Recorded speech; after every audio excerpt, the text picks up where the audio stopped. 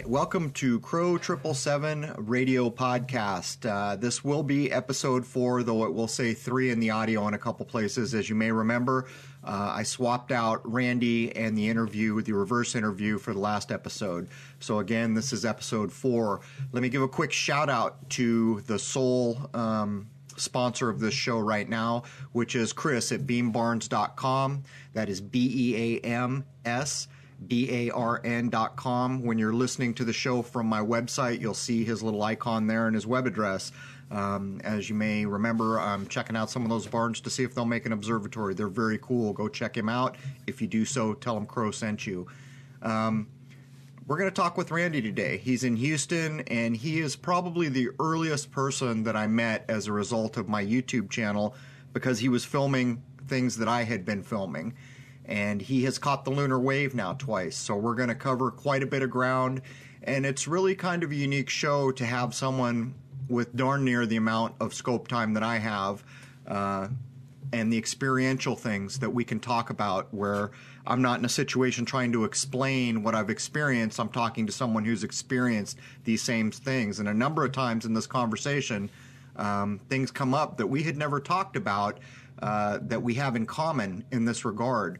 With all that in mind, let's jump right into episode 4 with Randy, who has filmed the lunar wave twice from Houston, Texas.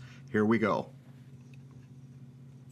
All right. Welcome to episode 3 of Crow 777 Radio Podcast. Tonight, we're going to be talking with my good friend Randy in Houston.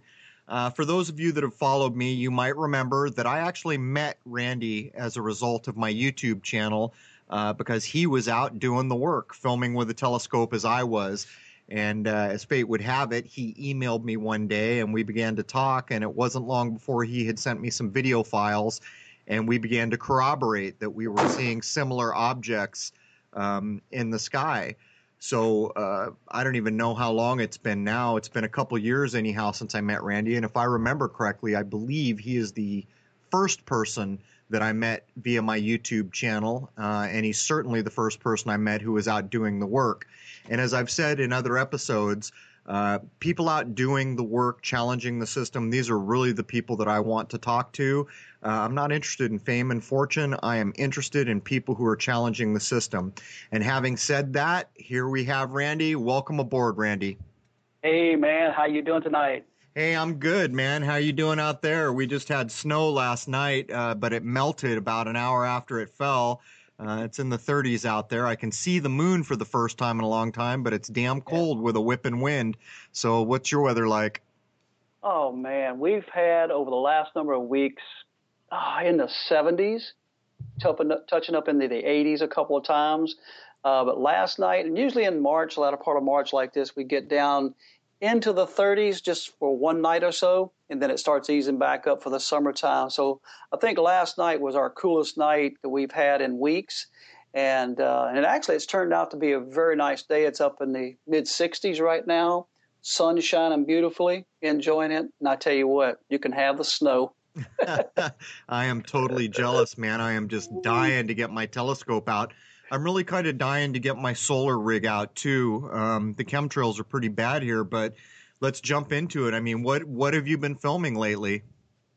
Well, you know, what's kind of ironic is, like, when you really want to get into shooting the moon and one thing or another, it just seems like, why is it that it just got to cloud up on the night that I want to start filming, you know, or the weather changes a little bit, or it gets a little foggy, whatever.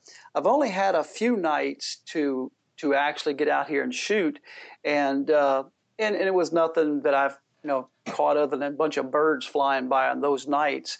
Nothing spectacular, because as well as anybody is, like, you can shoot for hours and hours.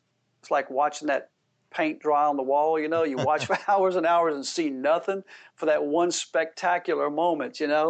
And but nothing has actually passed by at the time. But and I told you some time back there that I had purchased a Sony 4K camera. Now, this is a huge step up from the old Handycam that I had been using, which it was a beautiful little machine. But I started shooting a lot of stuff in the daytime, just playing around with the camera more or less, just to get the feel of it, because it's got so many more sort of like a DSLR. You got so many different things that you can do with it. Adjusting the autofocus or manual focus, the shutter speed, all these different things you can do. And I haven't learned a fraction of it yet, but I have been filming things in the sky, just playing around with, okay, example how great this thing works. The clarity going from say a basic HDM, I mean, not excuse me, HD 1080p, okay? Yep. That's like 2 billion pixels, 2 billion, give or take, ever how many pixels. 4K is shooting at 10 billion pixels. Of resolution. So we're talking 10 yes, billion. Okay, I see. yeah, it's just astronomically high, and the clarity is like my eyes can't even see this clear, you know? Well, I also purchased a little 2x telephoto lens to go on the end.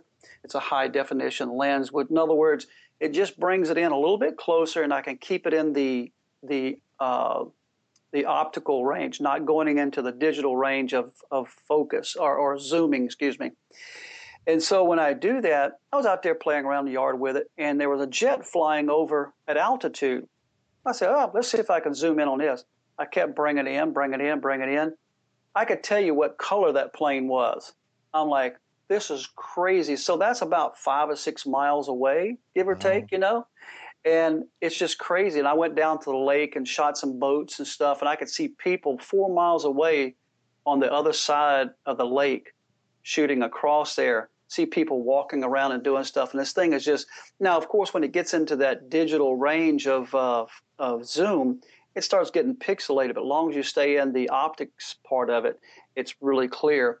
But I've been playing around with that and catching a lot of really strange looking objects flying through the sky. You know, it's like I asked people, I said, have you ever seen, when you're standing out in the yard, you just look up the sky and you glance up, you think you've seen something, but there's nothing there? And they're like, yeah, I saw that. Well, I said, you really are seeing something out your peripheral vision. But it's, by the time you turn around and look in this one spot, it's probably 10 miles down range at that point, or ever how fast this thing's flying. So I set this camera up on a tripod, and I go into my shop where it's nice and dark, and I get on my little notepad where I can remotely control this camera on and off and zoom it in and out.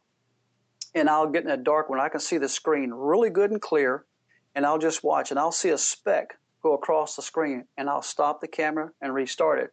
So I'll know, it's kind of like a marker on my film where I say, this is what I want to see the last 15 seconds, not the first half hour of nothing. Right. And I'll take it in there and I'll put it on my big computer where I've got a nice big screen, and I'll analyze it one frame at a time for the last 5 or 6 seconds to where I get what I want. And I think I had mentioned to you when we was on the phone earlier that I've caught cylinder-looking craft. And just today, I caught some things. And, you know, a bird, you know, you can tell a bird pretty much. I mean, if it's a bug, a bird, somewhere in one of those frames, you're going to see those little wings pop up a little bit, right, and just say, okay, that's what it is, you know. But I've got several things today even that went across the screen. I got like 5 or 6 frames and all the way across, and I zoomed in till I couldn't zoom anymore on my computer, just like exploding it up. And it's a kind of a brownish looking, I mean, when I say a classic disc shape, now I can't definitively say that this is a craft of some sort. I need other people to look at it and just say, vent me out on it, because I think it's some curious things that I catch. And you've caught those same things too. And until you get another set of eyes on it, you know, our excitement sometimes can blind us to what it really is. You know, could very well be a bug or something that I just zoomed in really close. But with the naked eye, you don't see these things. But with these cameras shooting at such high resolution, it's just phenomenal what you can catch. And so that's kind of what I've been doing here lately, Ben's, that the weather's been off and on, and I think we got a good moon coming up tonight, which should be a really spectacular evening because it's been crystal clear all day today. Yeah, and we're one day off the equinox as well. I was so bummed. I mean, I didn't even get my scope on any pre-equinox filming. But I want to touch on a couple things you brought up, and I'm so jealous that you've got a 4K. I've upgraded so many times now. People keep urging me to get 4K. And in a minute here, if you don't mind, maybe we'll talk about cost. But I think we should mention for people who might want to go out and film on their own, when you're using zoom on modern cameras, for the most part, you never want to use digital zoom. You always want to use optical because resolution is everything. But as you mentioned, early on, I was shooting at 60 frames a second in the daytime, and I was catching a number of these cylinder craft, and they are going so fast that your naked eye just can't see them because of the speed they're going. And I caught a number of what you call the classic disc too. And one thing we should let people know is with cameras, there's a thing called depth of field. And what that basically comes down to is if you're focused on an object, you can kind of control whether things in the foreground are in focus or out of focus, and things further than where the focus point is as well. And so if you're using a tight depth of field, you pretty much know that you're shooting something at distance, and you can kind of tell by the focus. But let's jump back for a minute. I mean, if you don't mind, do you mind talking about what it costs to get a 4K rig? No, not a problem. Actually, I looked at a lot of different cameras, and of course, I'm kind of sold on the Sony product. Not that it's the best or anything like that, but it's just some of the features that it had I really liked, and some of the reviews that I've seen was really good. So that's just my own preference of camera to use. Now, like I said, there's a lot of really awesome cameras out there. The price of this one here was with everything that I've gotten. I actually got it on Amazon. With a bunch of different lenses and filters and different things you can use. It ran about $1,900 for this camera. Wow. Now you can get 4K stuff a little bit cheaper, but it just doesn't have the bells and whistles that I was looking for, So, and then of course 4K goes from that price up into the 20 of thousands of dollars if you want, So you know how that goes. Just whatever your budget is, you could spend it on just about anything. Now, I'm using a Handycam where a lot of people like yourself is using the DSLRs, and you can even step up into the 4K on the DSLRs, which is a great feature. So each system has their own thing. Now, this is not just for videotape and stuff that I catch on the moon or flying through the air. This is for recording family stuff too, because my two youngest sons, they're going through high school, and they're in the band. One plays the drums, one plays the clarinet, and so they do marching band. So I like to get up in the stadium and just shoot down and just be able to catch it all, just clear, and because this is stuff that you want to keep forever. It's not like the old VHS stuff where in a few years it's basically gone, So this to me is going to be super clear, clean, which will last for who knows how many years. But in a nutshell, that's kind of what I'm using is the 4K for just kind of like daytime stuff. And I still got my little Handycam that I use with a little HD, which shoots in 1080p, 60 frames per second, that I hook to my telescope. And it's only because I cannot get the new camera to adapt to the telescope just yet. I was hoping I could find some adapters to hook it in right in the very back, like with a T-ring and stuff like that, but just hadn't managed to get the right adapters to make it all come together. So I have to go back to my trusty little smaller camera, hook on the telescope, which it does a phenomenal job also. And we'll talk about a couple of lenses or a lens that I got for that one to make things better too. So it sounds to me, I mean, you can pull the lenses off the 4K clearly. I think what you probably should do is call OPT, Oceanside Telescope in Oceanside, California, and they can adapt almost any camera, and I'm not kidding, any camera to the rear cell of a scope. And I was going to ask you if you've shot the moon with the 4K yet, but I wanted to ask you, you've got a YouTube channel now, which for the longest time, when you caught some interesting things, occasionally you'd send me clips that I would run on my channel. Right. You've got a channel now. Are you going to be running video? And also, how can people find that channel if, in fact, you will be running video? Well, I haven't run any video as of yet. I've been having a YouTube channel for a long, long time, and The whole thing that I'm doing here has just kind of been my own little piece of whatever I do here, just my enjoyment and for my own truth for the most part. Because you hear a lot of things out there. You hear a lot of people make all kinds of wild claims. Oh, I saw this UFO. I seen this, and the moon did that, and this and that. They're like, goodness, how do you go through all this garbage to sort out what is truth and what is just purity bull? Really, yeah. And so when I got my stuff, it was just for my own truth.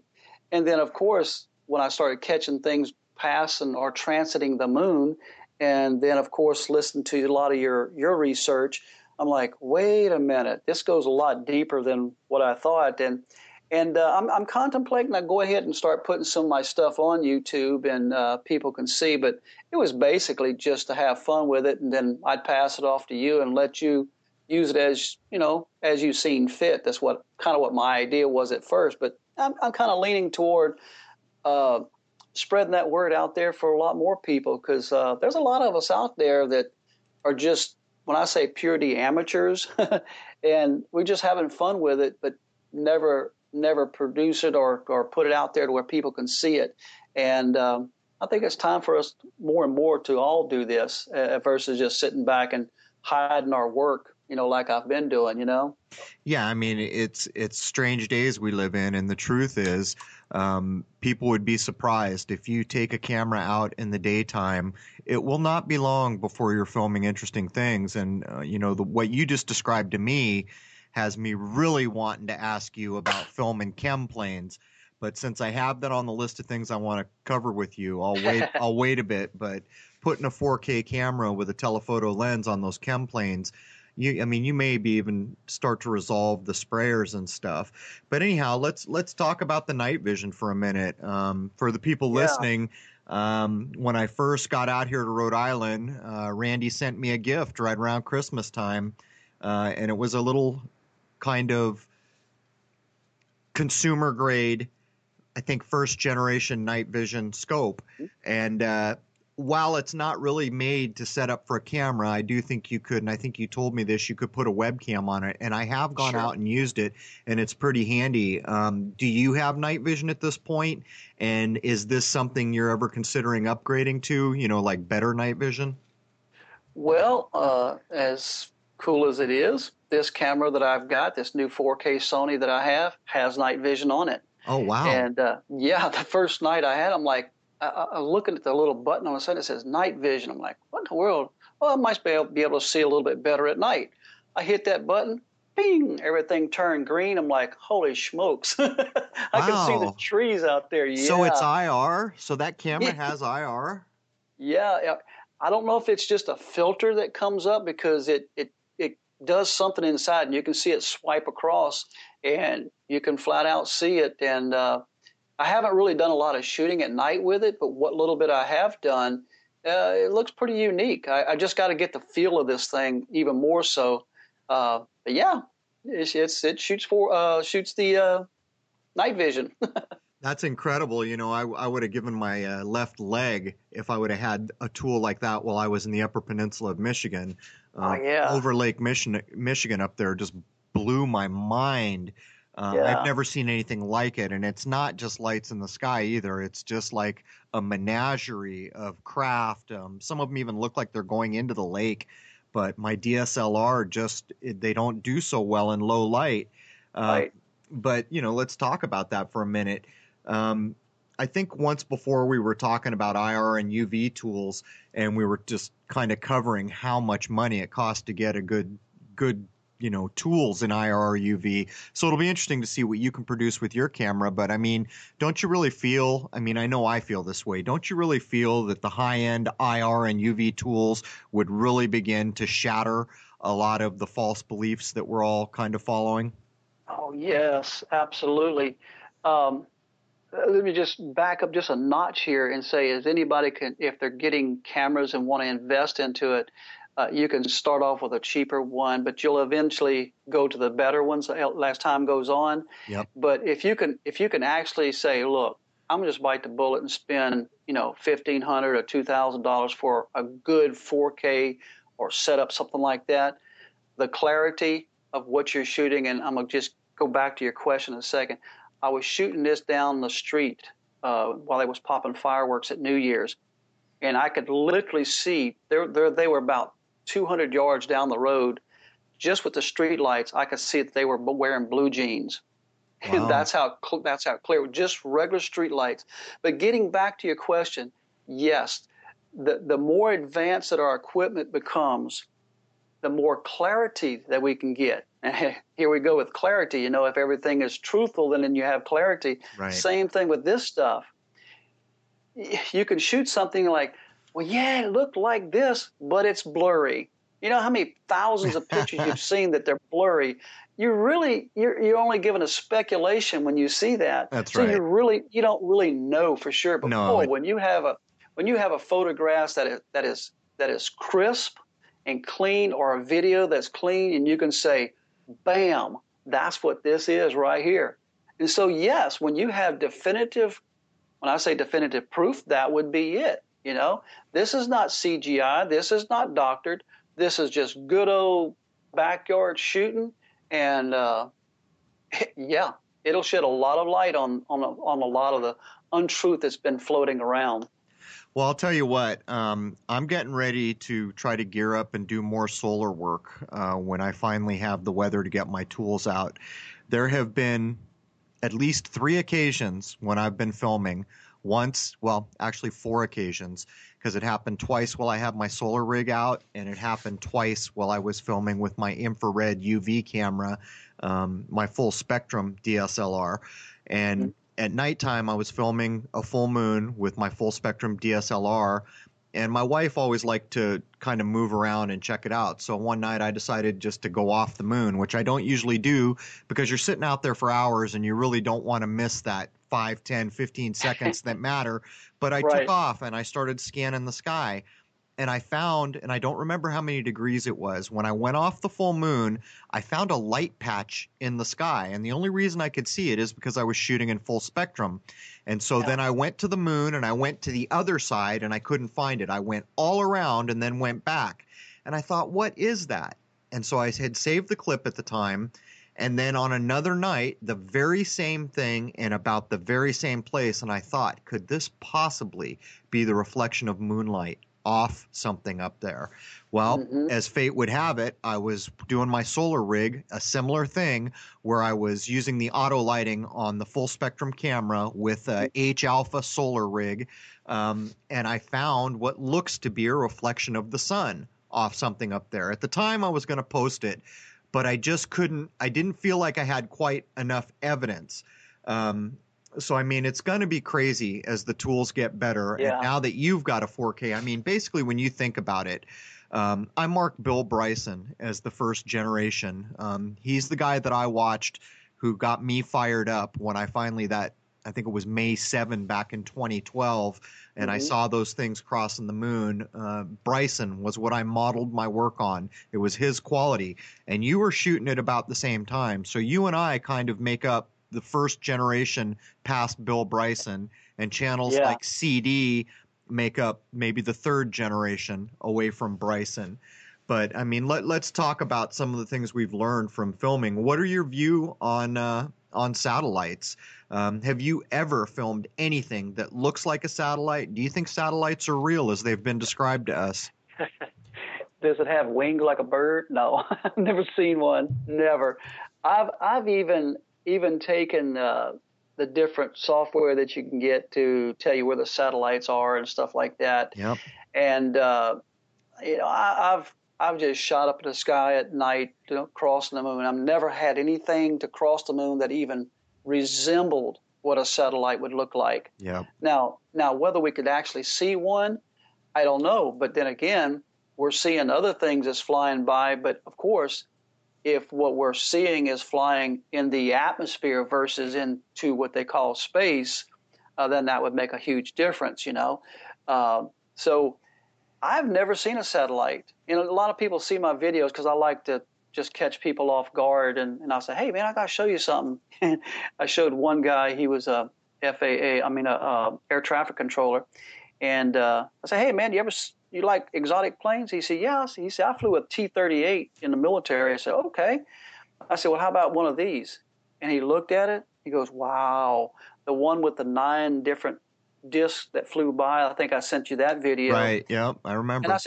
I said, on your radar at the airport, I said, you ever seen anything like this? He says, yeah. He says, I've seen these things many a time. He said, when they come across the radar, he said, when it hits the radar on one end, he said, it usually goes across the other side so fast. He said, if you're not looking at it, it's like blip, blip, it's gone. And he said, we have some of them that come across the radar slower, but they're still at extreme speeds, you know. But as far as seeing a satellite, I have never seen a satellite ever. And I have tracked them on my computer and say, okay, well, possibly one might come by, and there's supposed to be how many thousands up there? Yep, I don't know, 10,000 dude. or more. So wait a minute here. What's interesting about what you just told me, I hadn't heard you say that before. If this guy's catching that stuff on radar, he can get range. He can get distance on those things. Yeah, about 300 miles or so. Oh, Yeah, really? yeah. No, they didn't hear it from me. That's No, but crazy. yeah, So they got a lot of range on those radars, and they spread out really wide, so they can see pretty much everything. He's approach control, and they can see a lot of stuff that's coming across there, and even down low.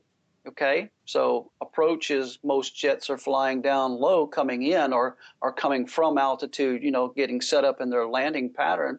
So yeah, he's catching these things. He said, yeah, definitely, I've seen those. And he went just so far, and he kind of stopped the conversation. You know, I'm like, I understand, man. He says, okay, good, appreciate it. You know, and he kind of left it alone. So, you know, these guys, their jobs and stuff would be on the line if they come out and say anything. You know, so. yeah, it's crazy, but I think I'm going to have to whip out the Louisville Slugger and beat this dead horse a little bit. So what we have just said is that I have many thousands of hours behind a telescope. I don't even Right, know. I mean, it's years now, and so do you. And right. we are both saying the same thing. The hardest thing you will ever try to film. We've said the lunar wave is the hardest thing to film, but there's actually something harder to film than a lunar wave, and that is a satellite that you can ID. And you and you were the first person to film these kind of round halo-looking, magnetic halo-y black things that transit the moon. You were the first guy to confirm what I had been shooting. And here we are, 2 guys with many thousands of hours of observation time who have never shot a single satellite. Yeah. Well, hell, here's something. Let me throw you a kicker. Now, we have never discussed this, but I was out on a job one day, and I was leaving out from this place where I had worked on a vehicle with my company, and this guy walked across this yard. He says, "Can I help you?" Because I was still at the gate while it was shutting, because that's just something that I've learned to do whenever I leave a secured area. Is just wait for the gate to shut behind you. And I said, well, I was detailing a boat back there. And he goes, oh, okay. He says, so he started asking me a few questions about my business and everything. And so I said, what kind of work do you do? He says, well, I put up these big towers for cell phones and all that stuff. And I said, okay. He said, well, I'm fixing to build, he says, a 2,000-foot cell tower down in South America somewhere where it was down there. And so I threw this question out to him just to see what his reaction was. And I said, so that's where the GPS trackers are on them towers. He goes, yeah. He says, see that tower right there? And he pointed it out. So he kind of, in so many ways, confirmed that GPS that we have is just triangulated from these towers that we have. And why is Yep. it when you drive into the cities, you get between these buildings, your GPS quits working, lost signal? There you have it, man. And I'll tell you what. It's there's a few things, I have said for so long that our world has been misdescribed, and so many people are always trying to pull me into the flat Earth. And while I appreciate what the true individuals who are Right, challenging from flat Earth are doing, I don't appreciate what the group as a whole does, because it's just a constant fight, and then they get things that you have to agree on, and I'm not interested in that. But what you just pointed right. out, is crazy, because if you go back and look at the onset of GPS satellite for the masses, along with the onset of cell phone use for the masses, you can really begin to demonstrate that satellites are playing no role in GPS. And Not that I could tell. yeah, having someone like you, who I know is a straight shooter, tell me that story is pretty crazy stuff, because it's just another kind of link that demonstrates the lies that we're being told. I mean, at this point, how would you say, you've got so many thousands of hours behind a telescope like me, what has it done to your view of space and your view of the world? What has it changed for you from all that firsthand observation? Well, we're taught from time we start learning anything that there's certain things about this place that we live. But as I've grown through my years, and I'll soon be 61 years old, and I'm going, wait a minute, that's not right. That doesn't look right, because I'm observe the sun coming up every morning, and I notice the sun does not just come up and just go straight across. It has an arc, and it curves around and goes down in another direction. And of course, when I started looking at the moon and observing it close hand with a telescope, I'm standing there going like, wow, that doesn't look 237,000 miles away. Nope, it sure doesn't. No, because I'm standing here especially with this new camera, which is kind of like making me believe that even more so, because I'm shooting an aircraft at, whatever, 20 to 30,000 or 35,000 feet. So we're looking anywhere from 4 to maybe 5 or 6 miles, give or take. Yep. I can turn this camera around on the moon, and yes, the moon is huge, whatever size it might be. And I can zoom in on it, and I can see the craters with this camera also. So you got a jet at 5 or 6 miles away. You got the moon at 237. I shouldn't be able to even come close to even looking at anything on the moon at that distance with the just standard optics of what this camera is, period. So to me, in my observation, I'm saying that it's not as far away as we've been taught. There you go. Or they say it is. It's just kind of my observation. Now, I know a lot of people will give everybody flack for that one, and I've mentioned it a couple of times, they're like, well, no way. Well, hey, if you're told something is red all your life when really it's blue, what do you know the difference? That's right. You've been taught that. No, and at this point, I don't care. And it's so great to hear you say that, because, I not too long ago, I don't know, year and a half, maybe it's even been 2 years, I don't know, I did that thought experiment where I used the Aristarchus crater, which is that very white crater that you can see when the moon's near full. That's roughly 40 miles in diameter, and that is listed as a naked eye thing you can see. In other words, if you're in your backyard using your naked eyes, you can see that mark on the moon, which is it's actually less than 40 miles in diameter. I think it's closer to 30 actually. But if the moon is roughly a quarter of a million miles away, is it even remotely possible that you can see an object that's less than 40 miles in diameter? No, but never. But what you pointed out is the observational experience that you get. After a certain number of hours of observing the moon, everything changes, because you realize it is not as far away as you're being told. And not only that, I don't know if you've run into this, but my wife and I got to a point where on different nights we would flat out state to each other that the moon looked different. The texture of it, everything. And it wasn't because of the lighting, because that's what people say, oh, well, every night the lighting's different. That's not what we're talking about. And on some nights, as the phase goes across, there's not a lot of change. There's always a little bit. But what we would notice is that on certain nights, it would look very three-dimensional, and on certain nights, it would look very flat. And I'm not pointing out that when it's fully lit, it looks flat. I'm pointing out that when you're looking at a crater that's lit in a way that it should look 3D, it looks very 2D. Have you ever run into this? Yes. And of course, when you're looking at the moon, you'll get what I call optical illusions. I mean, you think you see something, you think you see it a certain way, but it's really not that way. And I'll give you an example real quick. in my shop here, I have a prop, an old wooden prop of an airplane sitting up on above my door. And the way the light was shining through the center hub of that thing, the light was reflecting off the wall coming through that hole. When I looked up, I said, well, who put a cap on that hole up there? I'm like, oh, who put a cap? And I kept looking at it, and I couldn't get my eyes to just understand, my brain to understand that I was seeing the light reflecting out the back of the wall through that hole. And it looked like a cap. And I literally walked up to it and stuck my finger up to it, and I went, well, what a fool was I to even think that there was a cap on that. But it did. It looked like somebody put a little silver cap on it, and there was none.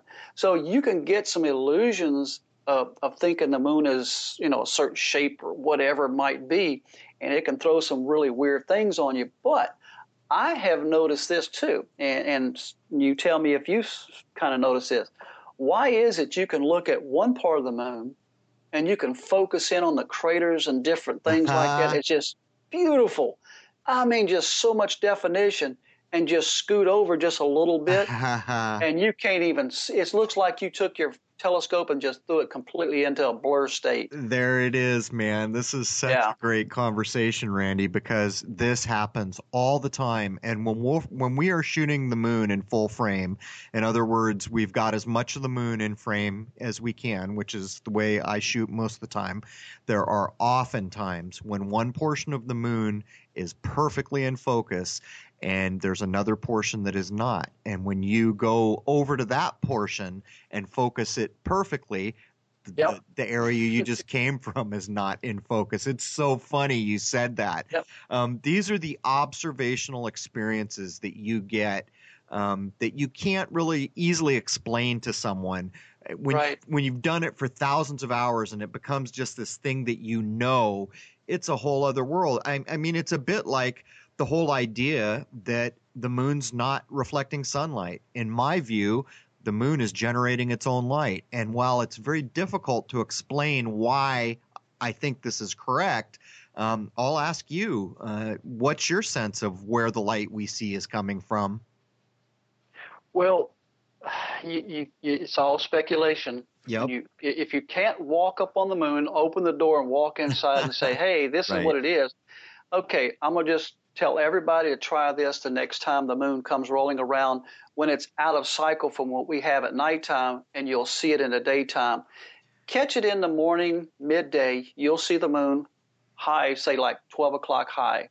And you'll see the moon. It's up there just as big as everything. But yet the sun is right beside it, or, off to one side of it a little bit, not drowning it out. But yet you'll see a nice, perfect curve in the moon, or, shadow in the moon. Yep. Why is that? The sun is not on the other side of the earth, as they say, okay? Well, the sun and the moon is on the same side. You're looking at both of them side by side. Right. How do you get a curvature in the moon when they say, oh, it's just the earth blocking the sun? Bull. They're both sitting right there, big as everything. You take two basketballs and put in your hand. Okay, one's reflecting the other one. No, they're both in your hands together in front of you. One has to be illuminated itself somehow or another. Yeah. That's right. A lot of people bring this up. I can't tell you how many times in a month someone contacts me or sends me an image that shows exactly what you're describing. And some come at it saying, this is supposed to be the shadow of the earth. Other ones say it's the oblique angle that the sunlight is supposedly hitting the moon that makes that kind of curved shadow that we call the phase. But when you begin to reason out what you're looking at, it's another one of those things. You can't make that jive. It just doesn't work. It was funny when we were talking a long time ago when I was still in San Diego, and we were talking about one of the qualities of moonlight where, and this was in the Hadibov research too, and in some of the common sense things we know, like if you try to cure meat in moonlight, it rots. But you went out with a thermometer and just not as a tight scientific test, but as an offhand experiment to demonstrate that there is something to observe here, you showed that moonlight is actually cooler in just an offhand using a thermometer, an electric thermometer, than the ambient light around or in shade on the same night. And what's funny is so many people came and were raging, oh, that's not scientific, there's no control, there's all these things, when the intention was just to show you that there is something to look at here, and Yeah. people should take the time, if they have the time, to go whole hog. Well, apparently there is a mechanical engineer out there now who's got a hold of this, and I think he's getting Uh-huh. ready to do some tests. So we'll be looking, but let's go ahead and keep it moving along. But it's so great to talk to Yeah. someone who has, the same experiences that I do, because there's so few people that I can talk to about these things that I actually Yeah. am reasonably sure are correct now. And here you are having the same experiences. But Yep. let's go to the crazy side a little bit. What's your view on aliens? And I don't know if you and I have the same view, and I don't think I've ever asked you in all this time, but what is your view on aliens? Well, I've never seen one. Let's put it that way. Okay. I'm not going to say that there's other life forms because I see weird things flying in the sky, but that doesn't mean that an alien's driving it. Okay. It could be it could be anybody driving it from this place because there's technologies out there that we hadn't even scratched the surface of to say, oh, we got computers. That's all we got. This is it. We've got airplanes. No, there's other technologies that are hidden. I mean, how long did they hide the stealth fighters? Right. Many, many years. Sure. But when it comes to aliens, I like I said, I've never seen one, but I'm not going to give it up and say that there is not other life forms because there's been a lot of people say there is. But then again, how do I know that there's people in Asia or Japan or Africa? I've never been there to see those people. A lot of them, other than, our culture here in Houston, you see different races of people. Yeah, I know that they exist, but, I have never seen an alien walking down the road, so I don't know, man. It just bumfuzzles me how people got all these pictures and stuff that's supposed to be aliens, but I don't know. That's a weird question to try to answer. Yeah, It really is. I mean, I think you and I stand in about the same place. All my life I've kind of found it hard to imagine that human beings are the only game in town. True. But nonetheless, there are a gazillion cameras in this world, and it's a bit like Bigfoot. If Bigfoot hasn't been shot by now, I'm sorry. There's just too many cameras. Right. But Right. I mean, it kind of brings me to the next thing. How big a role do you think Hollywood has played in putting the alien image and idea in our minds? How media and Hollywood, if we think about media and Hollywood, how big a role did they play in all the alien talk we hear? I think it has everything to do with it. Everything. Okay. I just read something this afternoon, and if you didn't know what the color blue was, do you know what blue is? Okay. And there's been tests that was done. They've asked different cultures that they don't really describe colors. They just live their lives out in the jungles or wherever they're at. And they ask them, what color is blue? They didn't know. Everything looks the greenish color. They don't know what blue is. And it's the same thing here. We've been so indoctrinated in a lot of different spectrums across from beliefs and different things. And we don't need to get into all that stuff, but there's a lot of different doctrines out there. And of course, Hollywood plays this whole thing with aliens and attacking the world and one thing or another to keep you in fear and keep you scared when the whole time it ain't nowhere close to that, Now, not to say that there isn't groups out there somewhere, even if there is, Yep. The more I learn about, the so-called firmament, and it makes me believe that, well, if there isn't certain other things and the moon and the sun is traveling around this place in a different way than what we've been taught, how can anybody get in or out? Is it a life experience that we come in and we live this life to experience the understanding of just learning and then leave this place to wherever we're supposed to go? But when somebody creates different looking things, oh, that's what they look like. Oh, really? Have you seen one? Yeah. That type of thing. So they can make movies and make you believe anything. I mean, movies are believable. Dadgum, man, you come from a movie, you go like, wow, that seemed real. Yep. You know what I mean? Exactly. It's the illusion they put in your head. The funny thing is that you can pretty much track when the idea of what people call a gray alien was introduced in film, and you can track it all the way up through the 70s into the modern era, through the Spielberg stuff, Close Encounters of the Third Kind, where they're still doing different versions of that, and correlate it directly, nearly directly, to people's idea of what aliens are. And another thing too, I think people as a whole, or I say people, I'm not just throwing it off on everybody else and not myself. All of us at one time or another, we looked for that savior figure. And if they're of a higher intelligence and have technologies better, they're going to save us, you know?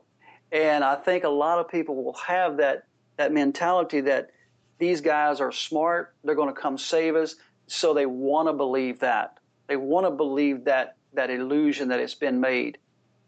And yeah, it's so not there. Yeah, it's so funny. I mean, even as a kid coming up, in the 70s, even the music, the recent kind of what I consider fraud death of David Bowie, the music that we were listening to as kids, there's a starman waiting in the sky.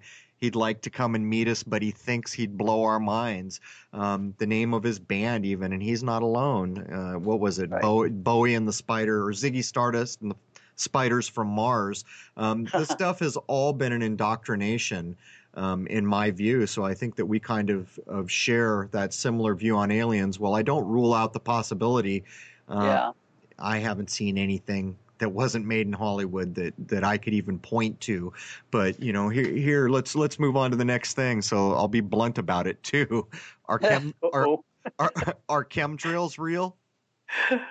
Well, something's real up there, and I see jets. I've observed jets for many years. I mean, I like to fly and everything, and I tell you what, when you see a plane flying over and putting out a contrail, which is the condensation from the engine, well, you know what that is. I mean, you can see it. It goes out, uh, hard to judge how many miles back, or maybe a half a mile, or maybe 5 miles back, but you can see it quickly dissipating. It just reblends back into the atmosphere and Right. just melts away. But this other stuff that they spray, whatever it is, when them planes go over and when they fog the sky, I mean, it's bellowing out. I don't know if too many people have ever seen crop dusters, but I live near cane fields in Louisiana and watch crop dusters in the early days when they would spray. Now their sprays are a little bit more tamed down. They used to spray all kind of crazy stuff back then, like, oh, let's just spray it and kill everything. They didn't care the EPA stuff, and you'd see them crop dusters come down there and spray. It's almost looking like at one of these planes dropping water on a forest fire. It just bellows out. It just comes out in this gargantuan bellowing form that when they go clean from one end of the sky to the other, that trail is still there. And you give it 30 minutes, it's just spread out like a fine mist across the sky, and you can't even see the sun. So it can't be just a fog or the condensation from an engine. Ice Condensation crystals, doesn't, condensation doesn't last that long. No, sure doesn't. And people that are older like us, we remember a time when none of this went on. And how bad are they in your area? I mean, when I was in San Diego, it got to the point where there were weeks on end when I could not film the moon because of chemtrails. So how bad is it for you? Well, throughout the summer months and going into the winter, it was really heavy. But I've noticed over the last several months, we've had very few days with any chemtrails at all. I mean, crystal clear blue skies. And I try to understand, well, is it something that I'm, because a lot of times they say, well, there's many timelines that we could live on. Well, now, whether that's true or not, I don't know. But I don't focus in on it. I just go about my day, and it seems like it doesn't happen, But when I start really focusing on certain things, I notice it more. Maybe they're happening more often than not, but for the most part, around here for the last several months, I could probably count on one hand is how many days we've seen maybe one or two planes go over that crisscross, Yep. and that's it. And it'll drift off to the northeast and be gone. So we've had some pretty good days. I have to say, we've had some really good days of nothing in the skies. And it's so blue that you can't even say, okay, where's the depth perception? You can't tell. There's no clouds. There's no nothing. Right. Really awesome. Well, I'll tell you, there's a crazy thing going on here in San Diego. I got to the point where I could tell just from the flight path that these jets were on and the altitude, whether they were chem planes, even if they weren't spraying, I would still film them. And a lot of times they would begin spraying as I was filming. But here in Rhode Island, they are just pummeling across the ecliptic. For those listening, the ecliptic being the path that the sun and the moon seem to travel. And what's crazy is when the wind's going in the right direction, they will spray north of the ecliptic so that the chemtrails blow into the path of the sun. And what's really crazy is here is case in point what I'd been saying for years now. They seem to be covering the sunrise and sunset. And so I'm really going to be focusing on these times if I can. I have to kind of travel a little bit where I am here to get good, clear horizon shots because, as everyone knows, in New England, there's a lot of trees. And a lot of trees means you got to, find places where you can see the horizon. But I really am going to make an effort to see if I have, in fact, filmed a reflection of the moon or a reflection of the sun on what some people would call the firmament, what other people would call the dome, and what I call the hard, fast boundary between what we call space and our atmosphere. But it kind of brings me to the next question. Let me elaborate on something just for a moment. Ahead. You was talking about the dome or the firmament, whatever it might be up there. We don't know. We haven't been there, so I don't know for a fact. But I can tell you this: shooting with this 4K camera, I'll take it and I'll put a tree in the bottom of the frame so I can have a little bit of depth perception. And I've noticed on two different occasions shooting atop of one of trees, and I got it focused kind of like a when I put it on manual focus, the infinity type focus. Yep. I've noticed in a certain part of the sky that it almost looks like 1 or 2 pixels will light up and it'll just flicker. And it almost looks like if you're looking at a star that's just so faint you can barely see it at nighttime. That's what it looks like in the daytime, but you cannot see it with the naked eye. Only when I had it zoomed in and focused just right where I may have had it just right where I had it infinity, just right on that, out there to where I could pick it up. Yep. But you could literally see it. It almost looked like somebody had a mirror. You know how they flick that mirror and it catches sunlight and it goes in your eyes momentarily? Yeah. And it did it for maybe 30 seconds. And I'm like, wow. Were you recording? That? Did you record that? I did record it. I have to go dig around and see if I can actually find it because there's only about 30 seconds of a little piece of that. And, it was right above that tree. Now, I say above the tree, it's out in the space out there somewhere. But you could see it almost looked like when your wife videoed the what you thought may have been like a wormhole look off the side of the moon. Yeah, the vortex, yeah. It looked just like that. It was just like a little flicker and it stopped. A little flicker and stopped, Yeah. Wow, I'd love to see that footage, man. And I'll tell you what, I would not be surprised to learn that one of the things chemtrails is doing is blocking something that we could see or film with the modern equipment we have that kind of demonstrate the boundary between what we call space and our atmosphere. But, I mean, do you have any guess what chemtrails might be for? Well, the different chemicals that people have come up with that they have found in mountain where they've said many years of climbing mountains. Of course, I'm not a mountain climber, so I'm just going by what they say, whoever they are. They've said that the snow up in these high mountains was just pristine. You could eat it or drink it as water, Right. But they've noticed that from the same snow now has the different types of chemicals in it that's like almost like neurotoxin type stuff that just kind of wreaks havoc with your brain and your whole system and your nervous system and everything. Now, why would that be happening? Well, then you can go off on about 10 different tangents. Who profits from people being sick? Who profits from giving you medication to fix this problem, that problem, Yeah. So it could be any reason. It's a big industry out there. So who knows? And what it could be, I haven't done actual, laboratory tests or anything myself. So I would only be speculating if I would even come close to even saying what I thought it was, Yeah. But, I think it's pretty clear that at the very base of things, weather manipulation has to be involved, because it is crystal clear to me that the amount of sunlight that's being blocked is observable. And when I was in San Diego and they were hitting so heavily there, when I finally went on that road trip, part of it was to try to escape that so that I could shoot again. And, I have no idea whether it was 50 or 60 or 70% of sunlight being refracted away from us, which has an effect on human beings, on crops. But, it's like you mentioned, there are, in fact, lab tests from all over this world that show things like barium, strontium, aluminum.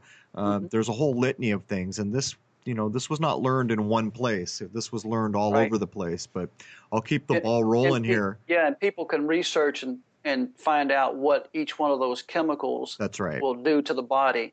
I heard one doctor say many years ago, he said, with all the chemicals that pass through our body, we literally need 4 functioning livers to detox our body on a daily basis.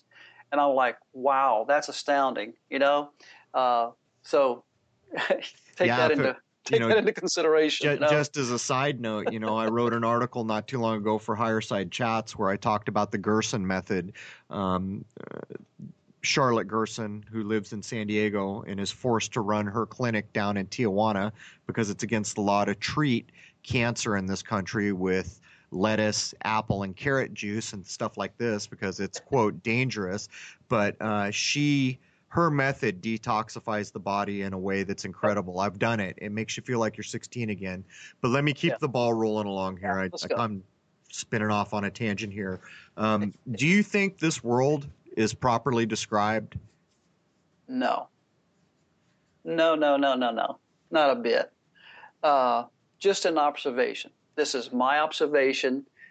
No scientific studies or anything like this controlled. But dude, I sit down on my back patio in the mornings.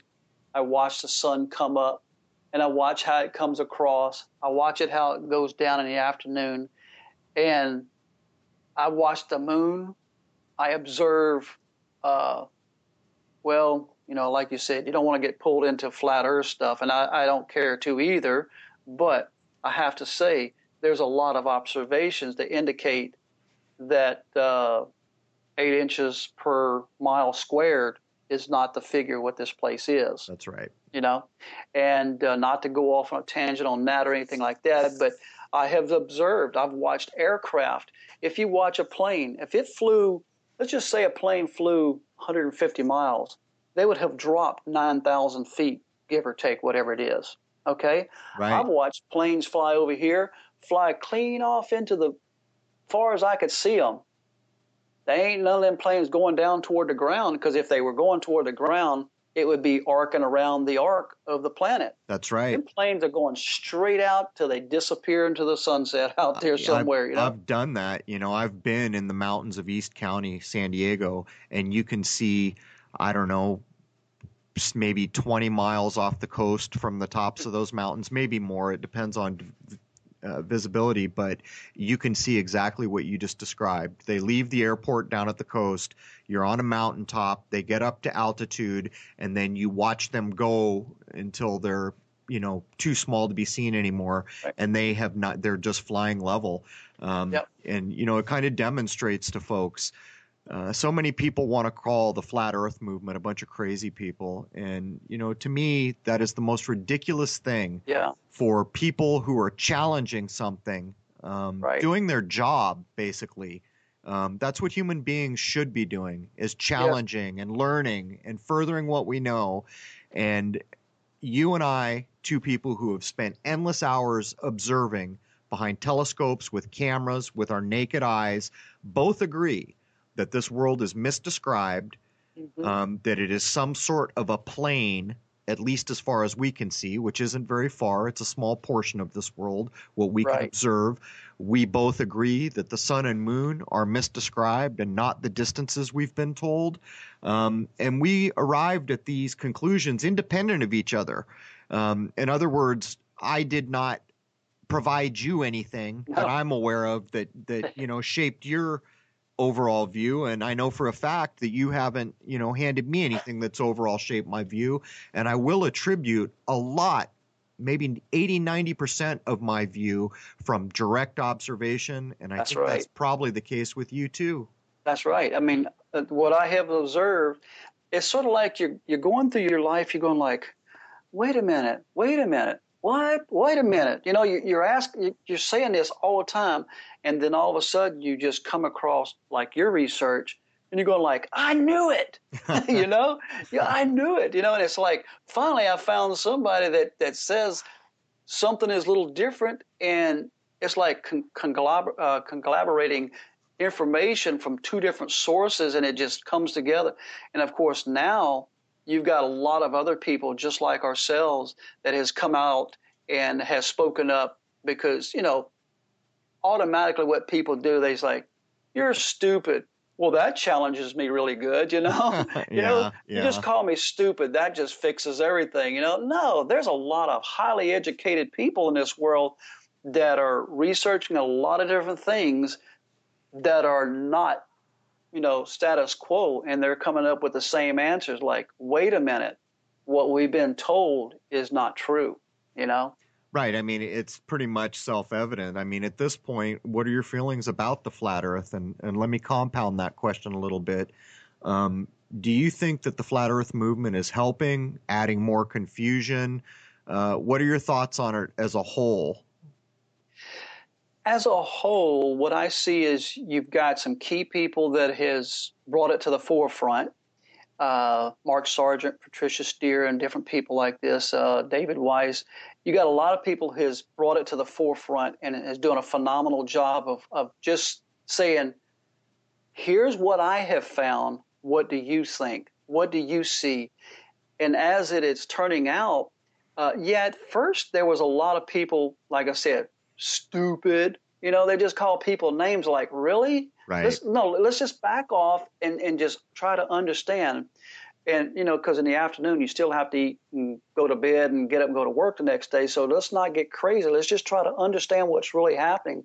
So since that time, you've had a lot of people that has research done laser tests across lakes, miles, like 4 miles across lakes, Yep. and realizing that, hey, you can see that laser 4 miles away, and you should have so many feet of Follow. curvature there. Right. Right. And it just goes on and on. You have a lot of people researching it, and a lot of great things are coming out of it. And I think it's going to hit a point to where, well, let's put it this way, and I'm going to refer to Mark Sargent.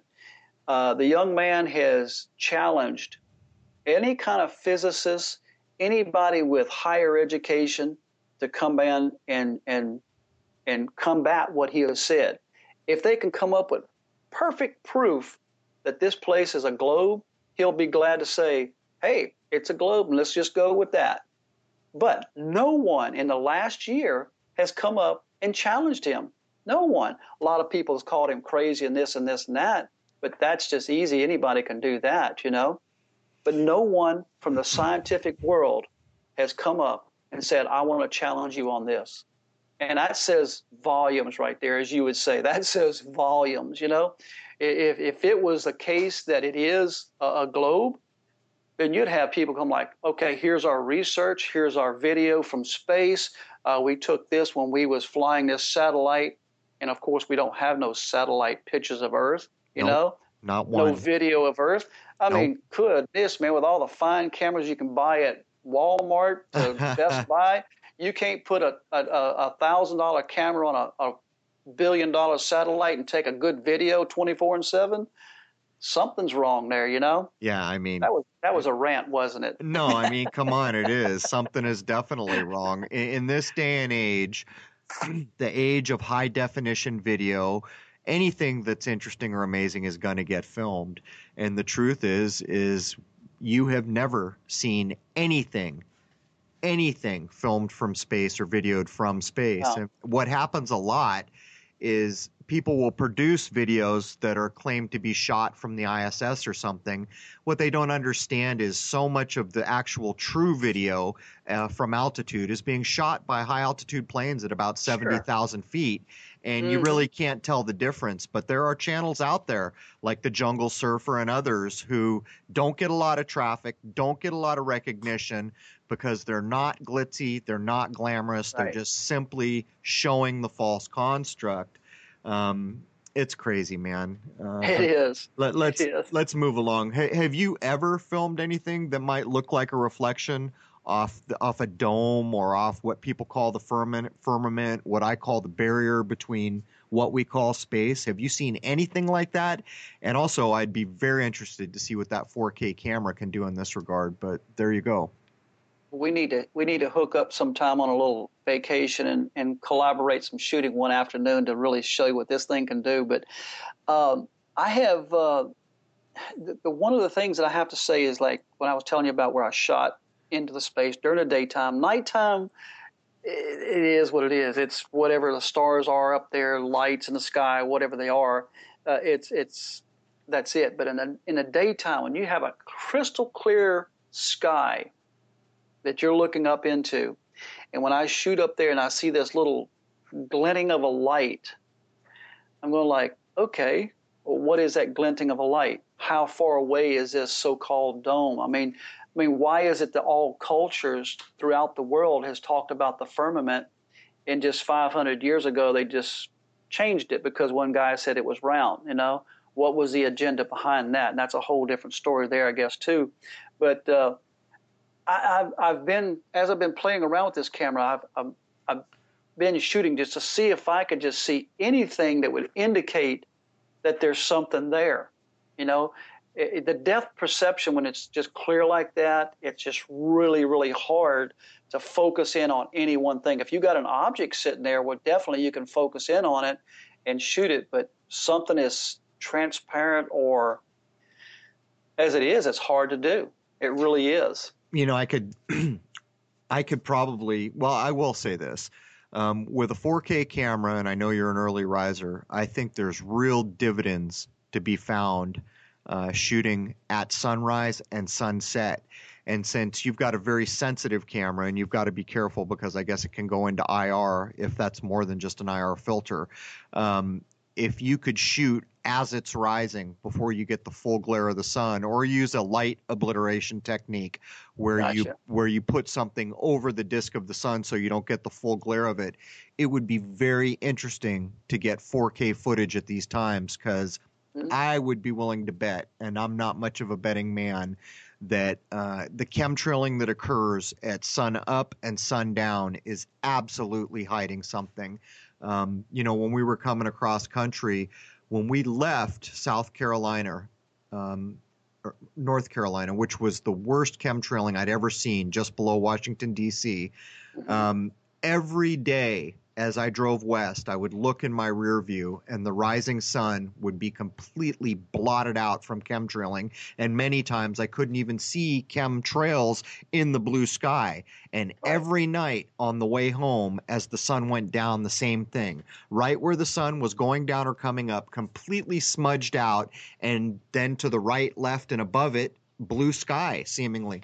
So it would be very interesting to me to see you do some 4K camera work at these times, and knowingly go after things like reflections, this kind of thing. So many people keep claiming they see a double sun at these times, and for my money, if they are observing a second light like that, I would be looking at reflection. Yeah, yeah. Well, I did catch something, and it was actually I just shot it with my cell phone because I got 4K photograph on the cell phone too.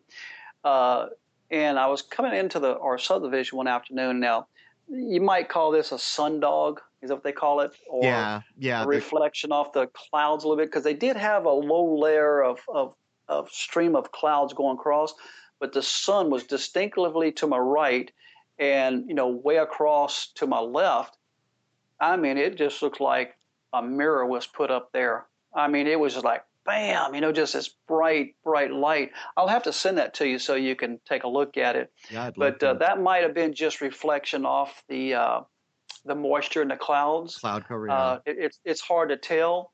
But I tell you what I will do. I will start making a point to shoot late in the afternoon when the sun's going down, because the sun goes directly down in front of our house, and we have a good, clear, open skies. Our trees are not. It's a fairly new subdivision, so our trees are not, just really huge around here. So we can get a good line of sight across there, and possibly when the sun goes down behind the houses, that would be a great time, because just catching it as it goes down, if there's any reflection up into the sky across there, would probably be a good time to catch that. Yeah, I would love to at some point get my solar rig out on water on one of the ocean. I mean, the ocean is everywhere here in Rhode Island, but I would love to be able to film what they call the green flash through my H-alpha rig to see that. Yeah. But I can tell you this, the 2 times that I have my solar rig on the sun was near apex, straight overhead, and I would move the scope to the left, not very far, but maybe, I'm guessing, 4 or 5 sun widths to the left and slightly up, and that's where I found the reflection, or what is possibly a reflection, more than once. And then with the moon, it was a little bit further, but off to the left. What's strange about this is I couldn't find anything to the right either time, and so there it is for what it's worth. But let's jump right into the lunar wave. How many times have you shot the lunar wave to date? Oh, I've shot it 2 times. 2 times. All right, man, there it is. Episode 4 in the bag. I know, again, it did say 3 in the audio, but I swapped the clips out as I have explained. In the second hour, Randy and I jump into depth about the lunar wave, about the similar experiences that we have had while filming the moon for extended periods that are weird things. Things like finding one portion of the moon in focus and another portion out of focus. I didn't realize that there were other people that were having this experience. Randy has had this experience. We talk about the possibility that the sun is being hidden on the horizon by chem planes as it rises and sets, and what that might mean. We talk about false constructs. We talk about false news. We address the kind of idea that the media put out that the Earth had been knocked off its axis with the Phuket earthquake that was supposedly 9 point something on the Richter scale, and I give evidences as to prove why these are false things that the media does. And Randy has a hell of a close where he talks about fear. Best close yet.